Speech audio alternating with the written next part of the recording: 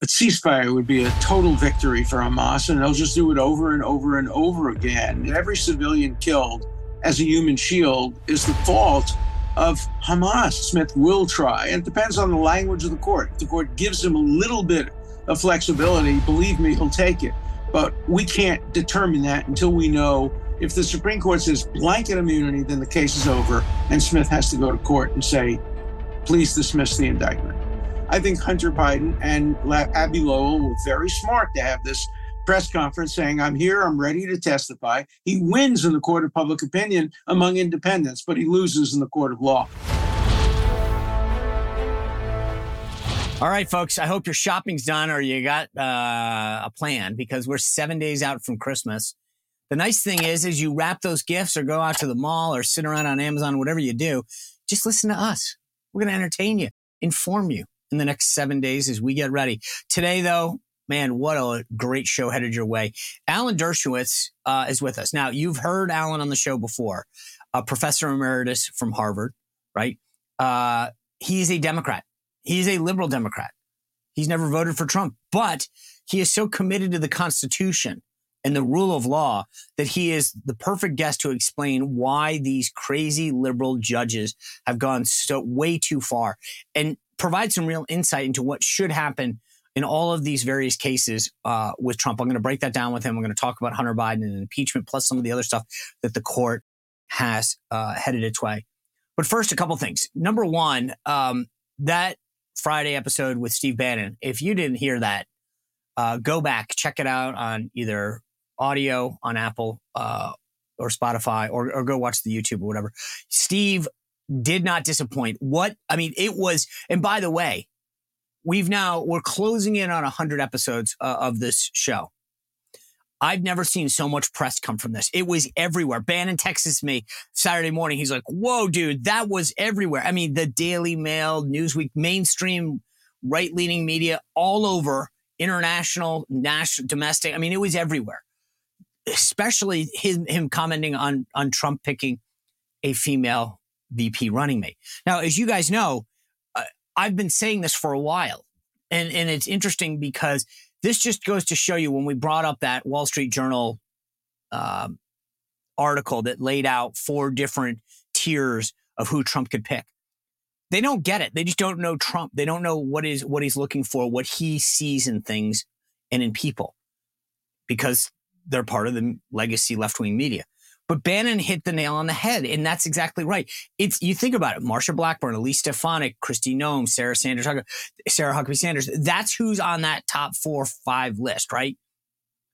These other people are great. Ben Carson, Tucker. Maybe they will. Maybe ultimately he decides that that's where he's going to go, and no one would be disappointed in that. But I think that the reality is he understands how more attractive that ticket would be with somebody like that, and also how important it is to have somebody who's ready day one, who's got legislative or governing experience, as the aforementioned people did. But I'm telling you, this episode went crazy. And I appreciate everybody who shared it, because it was pretty obvious from the numbers. It went everywhere. But you look, like I said, at the media coverage of this. I mean, just look at some of this. It was crazy. So we're going to continue to do that as we head into 2024. Great guests that bring you insight that you'll see nowhere else. So I appreciate everybody sharing that and continued support. This is, I feel like this is my Christmas gift from you. So thank you.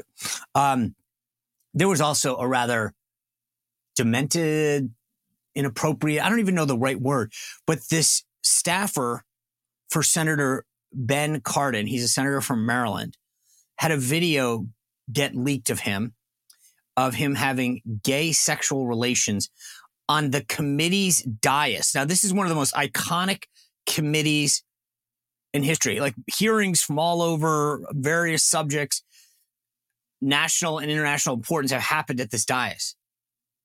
And here is the staffer.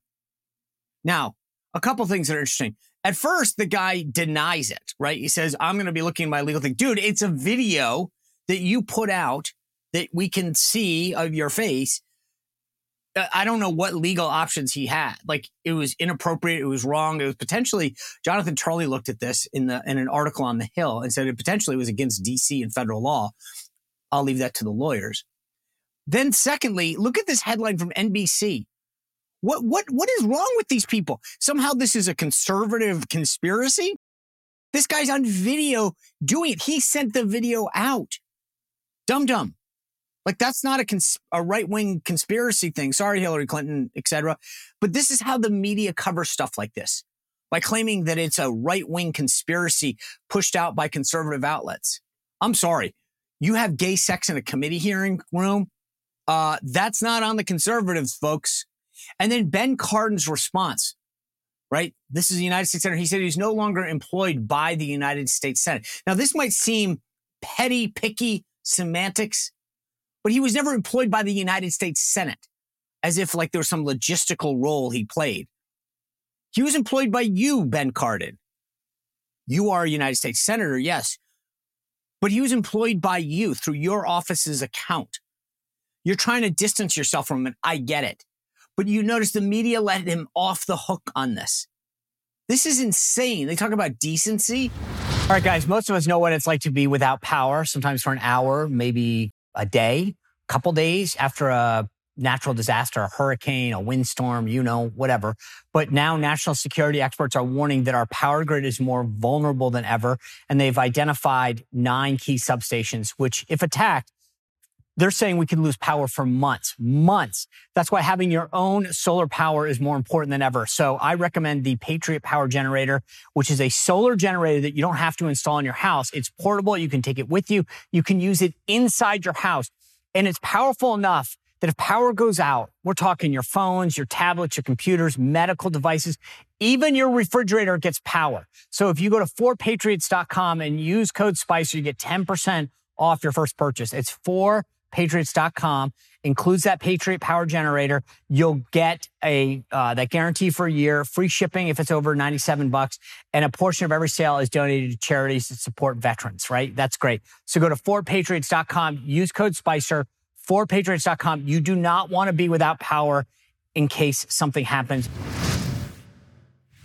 Without further ado, let's get into it with the professor himself, the author of Get Trump, The Threat to Civil Liberties, Due Process, and Our Constitutional Rule of Law, which I recommend everyone. This is a book that lays out all of the legal troubles that Donald Trump is facing from a guy who's a liberal, and tells you how he's going to beat them all. His latest book, though, by the way, War Against the Jews, How to End Hamas Barbarism. Holy smokes, I can't talk today. I'm so excited for Christmas. It came out December 12th. Amazon says, by the way, both of these books can get there for Christmas. So if you like them, order right now. Not my word. I'm not making any promises, but Amazon says they'll get them to you before Christmas. Without further ado, the author of those two and several other great books, the professor himself, Alan Dershowitz. Professor, welcome back to the show. Always a pleasure to be on with you, Sean. I was just mentioning the books, and I always say plural because it's like, I feel like if it's a new month, there's a new book. I mentioned to the audience all of the books when I was on Amazon. It makes it very clear. Order today. We can get them there by Christmas. The thing that I think is interesting about the latest book that came out December 12th, War Against the Jews, is you and I talk once in a while about how your defense of the Constitution has cost you a lot of friends and engagements. And yet when I look at the endorsers of this book, you've got the president of Israel endorsing the book. You've got Elie Wiesel endorsing the book. And I'm thinking to myself, if I had all the friends that I have whittled down to a handful, and among them were the president of Israel and Elie Wiesel, I'd still count myself pretty blessed. I'm very blessed. My real friends are some of the most wonderful people in the world, people who understand me, that I don't defend people based on politics. I defended Donald Trump. And if Joe Biden were to be impeached on unconstitutional grounds, we're not there yet. And if he had asked me to defend him, I would defend him as vigorously as I defended Donald Trump. I don't pick my clients based on my politics. So let's just, before we get into the court stuff, let's talk about where we are. I mean, you wrote the book, War Against the Jews. There's a lot of pressure right now coming from institutions like you used to teach at Harvard and others, talking about a ceasefire and that the Israelis need to tone it down a little. Explain where you come at this from, because you literally, I mean, the name of the book is War Against the Jews. A ceasefire would be a total victory for Hamas, and they'll just do it over and over and over again. It's an invitation to terrorism. We have to treat Hamas the way Churchill and Roosevelt treated the Nazis and the Imperial Japanese: total surrender, no compromises, all-out war. Try to minimize the number of civilians, but remember that every civilian killed as a human shield is the fault of Hamas. If I take you as a hostage and start shooting from behind you and the police try to shoot me but kill you by mistake, I'm the guilty person, not the policeman who fired the shot. So we have to have complete defeat of Hamas. And that would be the best thing for the Palestinians and the best thing for Americans, because if Hamas succeeds in the Middle East, it's coming to a theater near you. We already see that Hamas has operatives in Europe that have been arrested. It's only a matter of time before they start blowing up. First, they'll start with synagogues, then they'll go to churches, and then they'll go to schools in the United States. Remember, Israel is the small devil. America is the big devil to them. Yeah. I want to get to these Trump cases, but one last question on this, because obviously you wrote the book, but you're also closely and inextricably linked to Harvard. There's a lot of questions surrounding the president of Harvard, comments that she made, the inability to refer to it as a genocide, the inability of her to protect Jewish students on campus. I saw one of the rabbis on Harvard saying that they make them take the menorah down every night because they can't protect it. Where do you come down between free speech and her ability to, I mean, she's now been accused of plagiarism. Should she stay as the president of Harvard? Absolutely not. She is the core of the problem. She is a DEI person. She has championed this diversity, equity, and inclusion, which is the incubator for anti-Semitism. It divides every student at Harvard along racial and ethnic lines. It divides Harvard into the oppressed and the oppressor, and the Jew, the white, the Christian is always the oppressor, and the Palestinian is the oppressed. So she should be fired, not because of what she said in front of Congress, but what she represents. She represents intersectionality, dividing the world into oppressed and oppressor. She represents diversity, equity, and inclusion, which is the opposite of diversity. It means skin deep diversity. 97% of Harvard professors identify as liberals, 3% as conservative. Is that diversity? Equity is the opposite of equality. Under equity, it's a microaggression. To quote Martin Luther King, I dream of a time when my children will be judged not by the color of their skin, but by the content of their character. And inclusion explicitly excludes Jews and Asians. It's the worst thing that has ever happened to universities. And she is in charge of that. And not only must she go, but her whole program of how to teach and how to educate students must go. Harvard is going to become the leader in the destruction of universities around the world. We now have grade inflation at Harvard. What do you think grade inflation comes from? Grade inflation comes from DEI. Every idea is equal. You have to treat groups equally. Everybody gets an A. Everybody gets a trophy for showing up. That's the end of our education system. I wish I had grade inflation. I could have used it. So let's get to the Supreme Court if we can. There's two cases that I want to focus on right off the bat that both deal with President Trump and his legal consequences. Let's start with this first one. Jack Smith, the special counsel, has asked the Supreme Court, he bypassed the appeals process, the appellate process, and asked the Supreme Court to rule on whether or not he is immune from activities that occurred while he was president of the United States.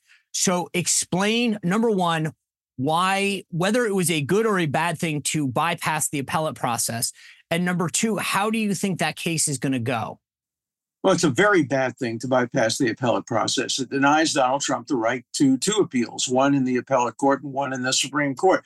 And it's ironic because the trial judge who ruled against Donald Trump said, I'm going to treat him as an ordinary person. I don't care if he's running for president. He gets treated like everybody else. And then Smith comes in and says, no, he's running for president. I'm treating him differently from everybody else. Everybody else gets to go to the Court of Appeals, but because he's running for president and because we want to see a down and dirty conviction to prevent him from being president, maybe it'll be reversed on appeal, but that will be after the election.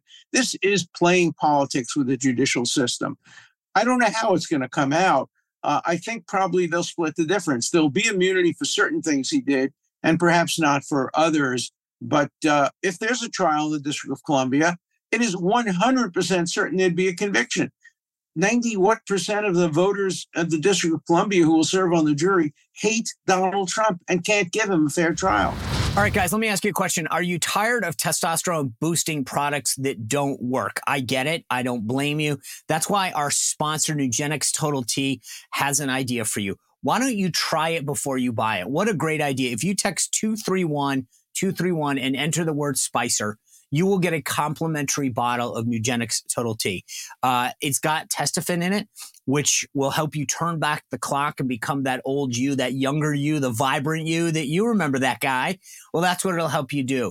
And if it works for you, great. Keep going. If it doesn't, you lost nothing. You get a complimentary bottle by texting 231-231, entering keyword Spicer. You're going to get back that energy, that muscle, that drive, that passion that you used to have. And remember, this is the #1 doctor-recommended brand and the #1 selling testosterone booster product at both GNC and at Walmart. They're on to something, right? People know what's happening here. But because you watch this show, you can get that complimentary bottle by texting 231-231.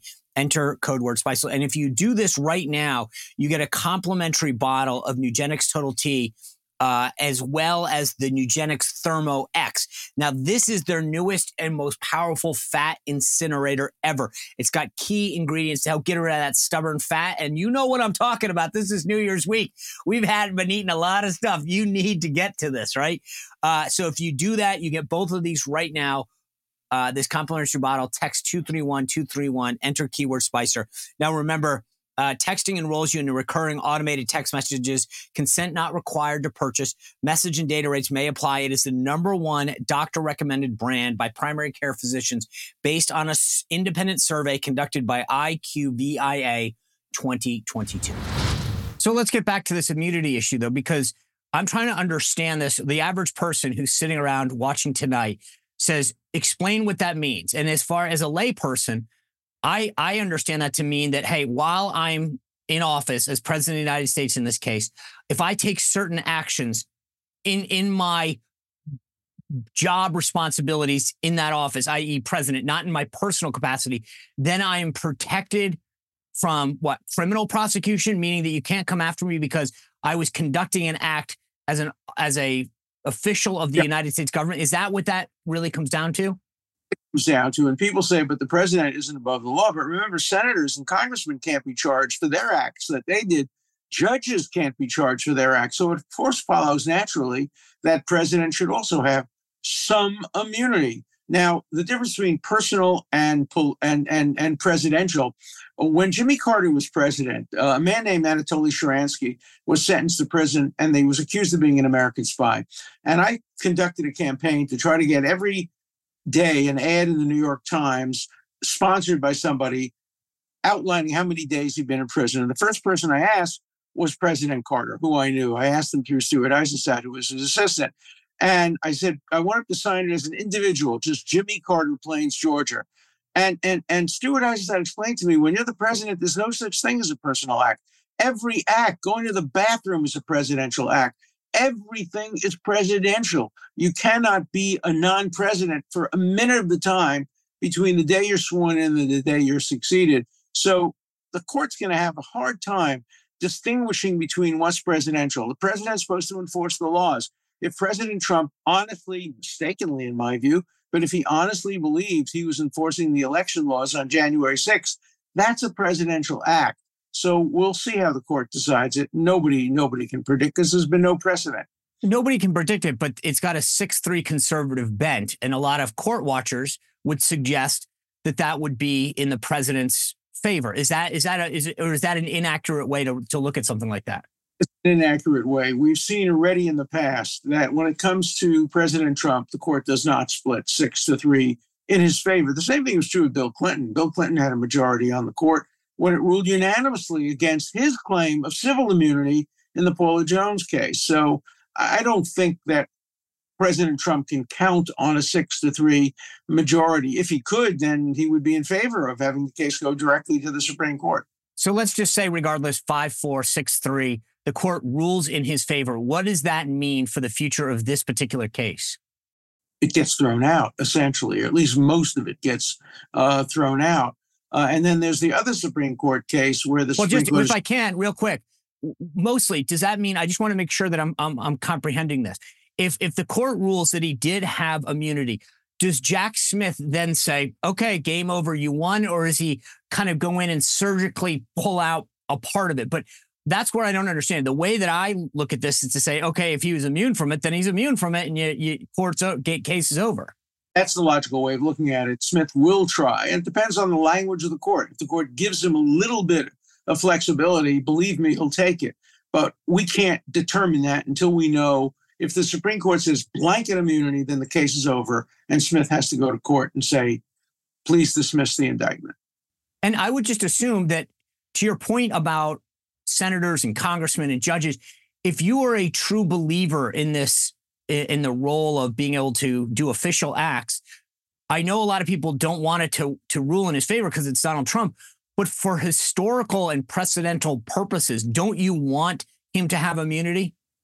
Yes, of course. And because what is good for Donald Trump today would be good for Joe Biden tomorrow, right, and for us in the future. And the one thing we want to stop is this weaponization of the criminal justice system for political purposes against whoever is serving in the Oval Office. You know, when Donald Trump first got impeached, as you know, I defended him in his first impeachment.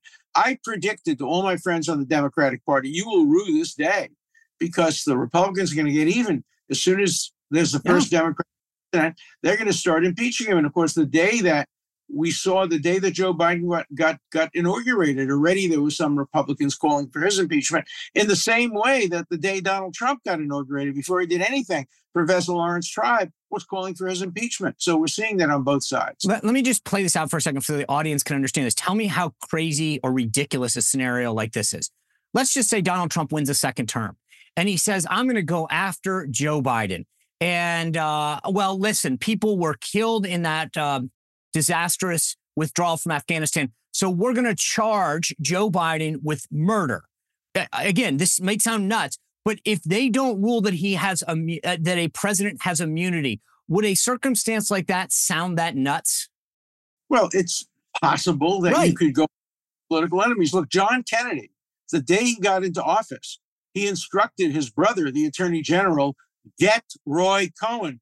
I don't care what you do, you got to get Roy Cohen. And so we've seen presidents, Democrats and Republicans, go after their political enemies the day they get into office. But I guess my point here isn't to going after political enemies, but my point is to understand that for folks on the left that say, I don't really care, let's go after Donald Trump, that in order to protect a president, and I'm just using that scenario to paint a picture of why it's that absurd, is that Joe Biden was doing something in his position as president that he thought was in the nation's interest. He ordered this removal. As a consequence, soldiers died, right? But he is, of course, no normal person would say that he can be criminally prosecuted. A case like this, in my mind, seems to protect him from anyone trying to go after him. I completely agree with you. And you go beyond that. There are so many actions that presidents take that determine life and death. And you have to give the president the flexibility to make the decision in the best interest of the United States. Move it to Israel for a second and say, is Benjamin Netanyahu responsible for the killing of the 3 hostages that the IDF accidentally killed? Of course not. You can't hold the prime minister, the president, the senators, judges responsible for their judicial actions if they're acting within the scope of their duty. And the scope of the president's duty is very broad indeed. Okay, so let's walk through this second case that you alluded to that's up for the Supreme Court. And again, please apologies up front for my lack of legal prowess on this. But my understanding is that there is a plus in law school, even without grade inflation. So I appreciate that.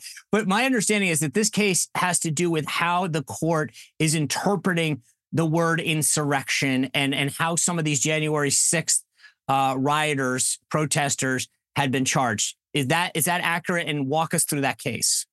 Yes. And I have to first acknowledge that one of those people is a client of mine, a young law school student who went there just to exercise his First Amendment right to petition the government for redress of grievances. He honestly believed the election had been stolen. He was wrong, but he has the right to believe that. And then he didn't expect to even go into the house. And then he was waved in by the police, went in for a few minutes. As soon as the police told him to leave, he left. His law school diploma has been denied him.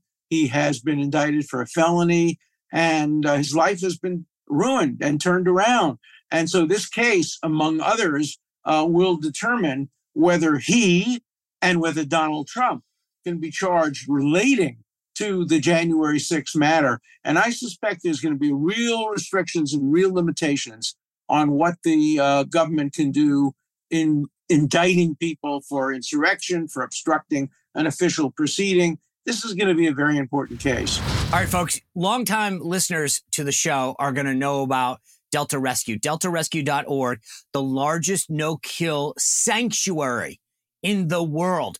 It was founded by my friend Leo Grillo. And Leo basically one day found a Doberman that was in need of serious help and nutrition. He rescued that Doberman. He named the Doberman Delta. Delta stands for dedication and everlasting love to animals. It's become Leo's mission and what Delta Rescue does every single day for all sorts of animals. Go to deltarescue.org. Take a look at the videos and the material there. They rely solely on our contributions. If you're an animal lover, go check out deltarescue.org and tell me that you just can't see what great work they do and why we should be helping them. I've rescued 3 dogs myself. I know what it's like to go out there and help them. This is a no-kill sanctuary for life. It's a mission for them. And they rely solely on our contributions. So $5, $10, $100, whatever you can give is super helpful. But more importantly, Leo wants to make this an enduring cause, something that we don't have to worry about just funding month to month, year to year, forever, to make sure that the work of Delta Rescue lives on.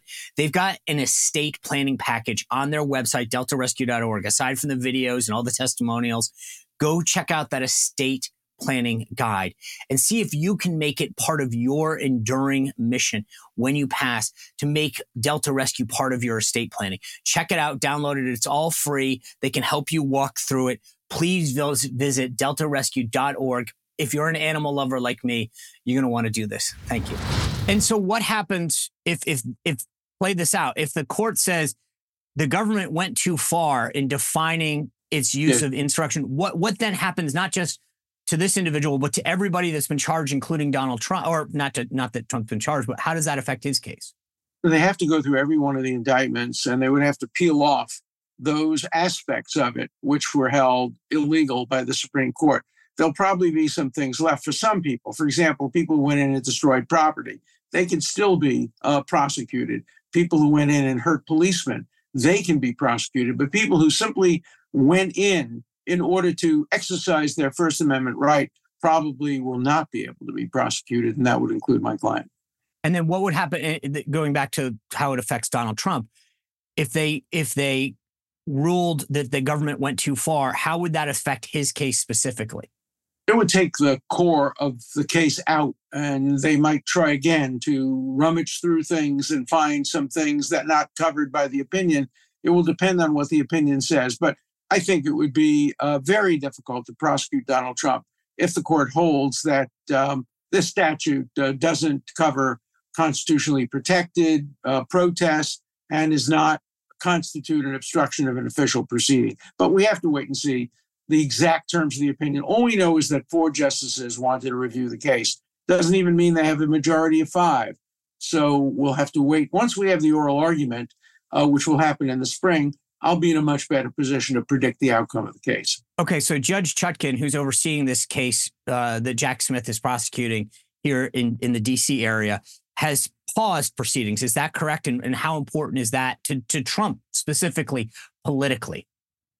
Well, he wants it paused. He wants the case held until after the election, not during the election season. And so it is important. But, the judge in this case has shown extreme bias toward the defendant in so many different ways that I suspect she'll try to figure out a way of circumventing the Supreme Court's grant of cert and trying to schedule the case before the election. Whether she'll succeed in doing that, I don't know, but she seems to be part of this effort to get a down and dirty conviction before the election to try to influence the election. And then, well, if it's reversed, it'll be after the election anyway. That's what's so upsetting about this. In my other book, Get Trump, I analyze all these issues in great detail and come to the conclusion that this is an attempt to impact the election through the judicial system, which is in violation of the Justice Department's own rules. They have a rule saying,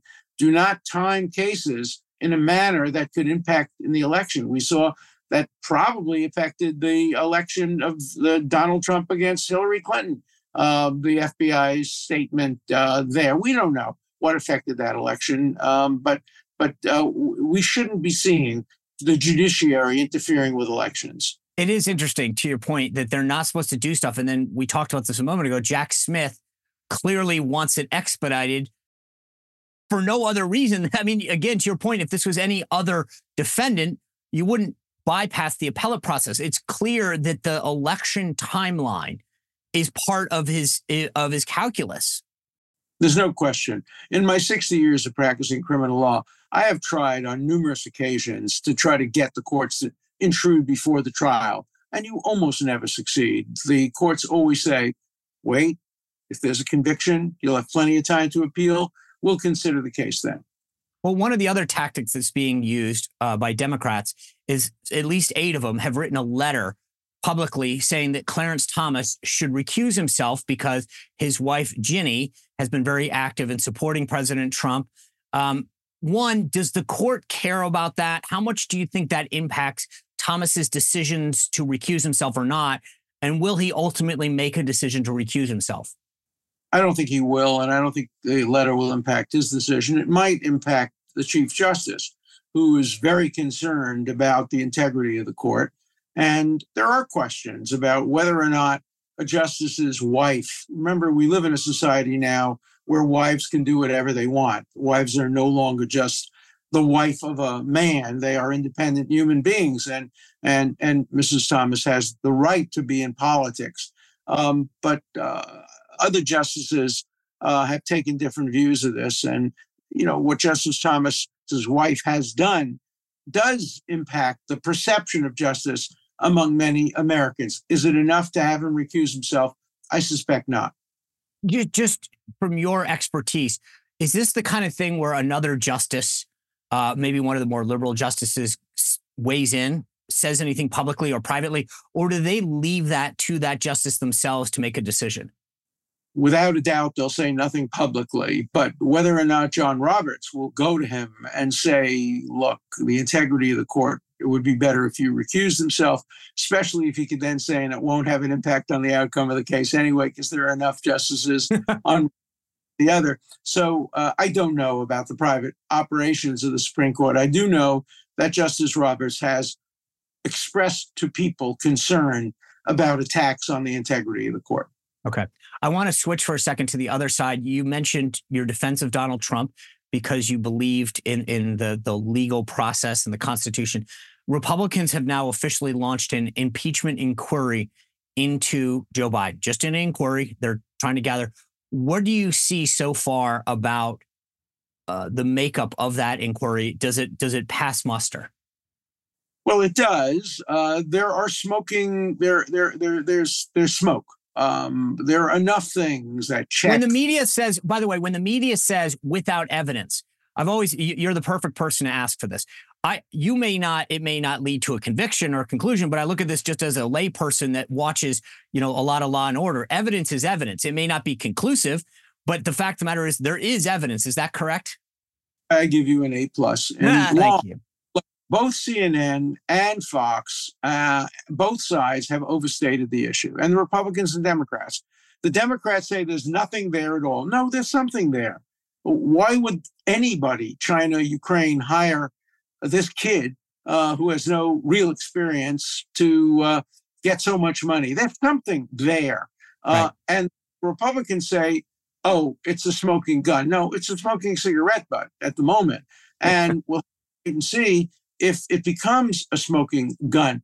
There's enough for an investigation. My preference would have been for a real independent special counsel, really independent, somebody from a list of the 5 people who are most qualified to do this. Michael McCasey, the former Attorney General, Louis Freeh, the former head of the FBI, somebody like that, because nobody believes Republicans when they say it's an open and shut case against him, and nobody believes Democrats when they say there's nothing against him. Right. That's why I think a special prosecutor, special counsel, somebody with real integrity and nonpartisan credentials would do a better job than the Republicans who control the House and will conduct an investigation. So kind of staying on this line of questioning, when Hunter Biden was subpoenaed to testify, he had a date scheduled, a time scheduled. They wanted to do the first part in private behind closed doors, I assume with staff, and then they would have a hearing potentially at some point in the future. He shows up on Capitol Hill, Hunter Biden. He gets out of his Secret Service vehicle with his attorney, Abby Lowell, goes to the podium, makes comments as to why he is not going to, he says, I'm here, and then drives off. I assume that doesn't pass muster. I mean, from a Hunter Biden standpoint, he doesn't get to choose, right? Well, you were the press secretary, so you'll appreciate my comment. I think he wins in the court of public opinion. I think Hunter Biden and Abby Lowell were very smart to have this press conference saying, I'm here, I'm ready to testify. He wins in the court of public opinion among independents, but he loses in the court of law. Court of law is going to say, we can't tell Congress how to conduct its business. If they want to do it initially secretly, they can do it secretly. So, but I look at these guys like Steve Bannon, Paul Manafort, others who defied January 6th committee subpoenas. They got sentenced to time in jail for not complying with Congress. So how does Hunter Biden say, I get to choose how I want to? I mean, I'm not saying he does get to. How does the Justice Department then say, well, we're not going to go after him? No, they will have to go after him. And I think they will. And they'll then try to enforce the subpoena.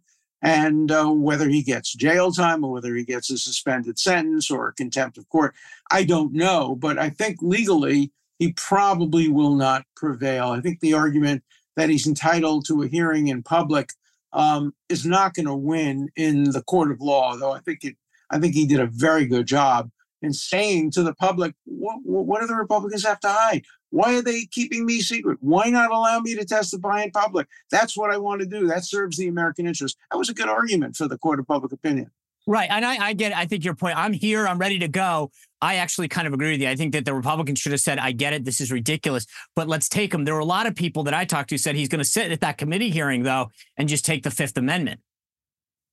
Well, he could. He could take the Fifth Amendment. And he could also write to the committee and say, I'm going to take the Fifth Amendment. Therefore, don't make me come. That's a legal argument that might prevail.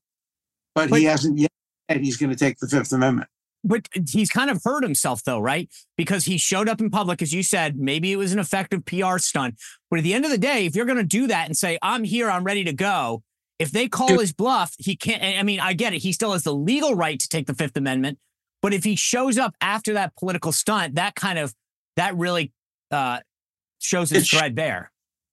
It means that in the court of public opinion, then he loses because he is bluffing. But in the court of law, he wins because he can take the Fifth.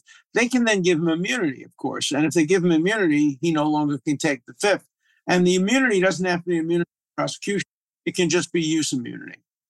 So you said that it was a great move by them. I saw another legal scholar say that Abby Lowell, his attorney, may have created a legal situation for himself because he was knowingly helping a client evade a legal subpoena.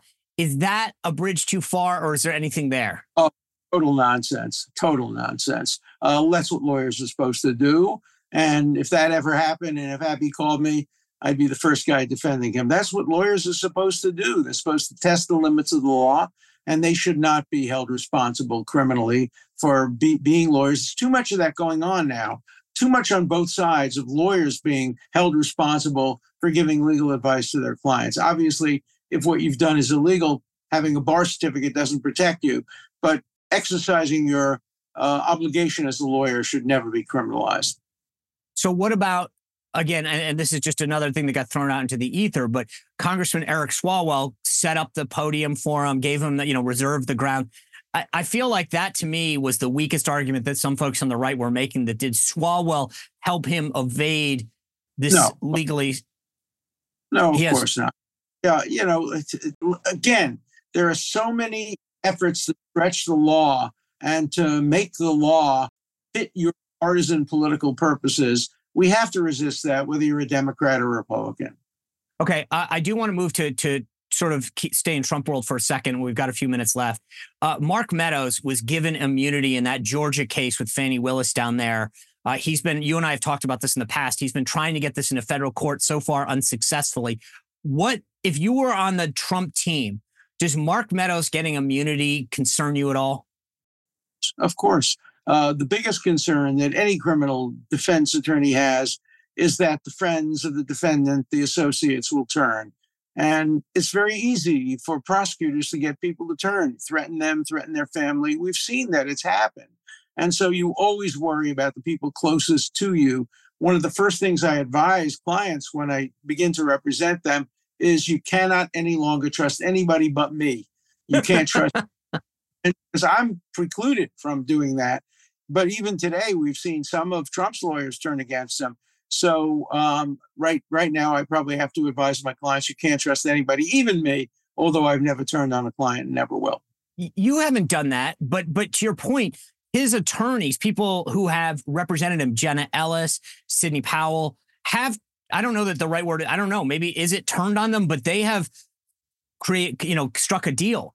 Is that, I mean, where is the line now between representing someone and being able to talk to your attorney and concern that your attorney may at some point turn on you? Is a great concern now. And I think that the role of a lawyer has been weakened considerably by government making lawyers turn against their clients. And that's something the Justice Department should never be involved in doing. All right, so let's move to Rudy Giuliani. This big finding comes out over 140 million. I think it was 148 million. How do you come up with 148? Why not just round it off and call it 150? The court ruling that he defamed these two election workers and that this is the remedy for doing that.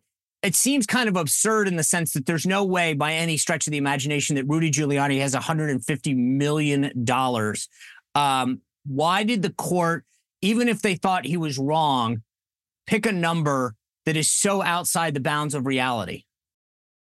To send the message, obviously, the courts of appeals generally reduce verdicts like this.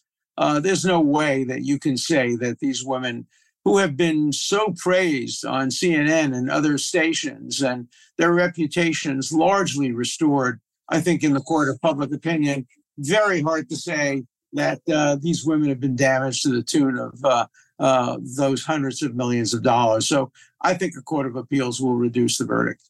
So if you're Rudy Giuliani, I mean, does it really matter if it's 150 or 50 million, right? I mean, at some point you go, I don't have that money.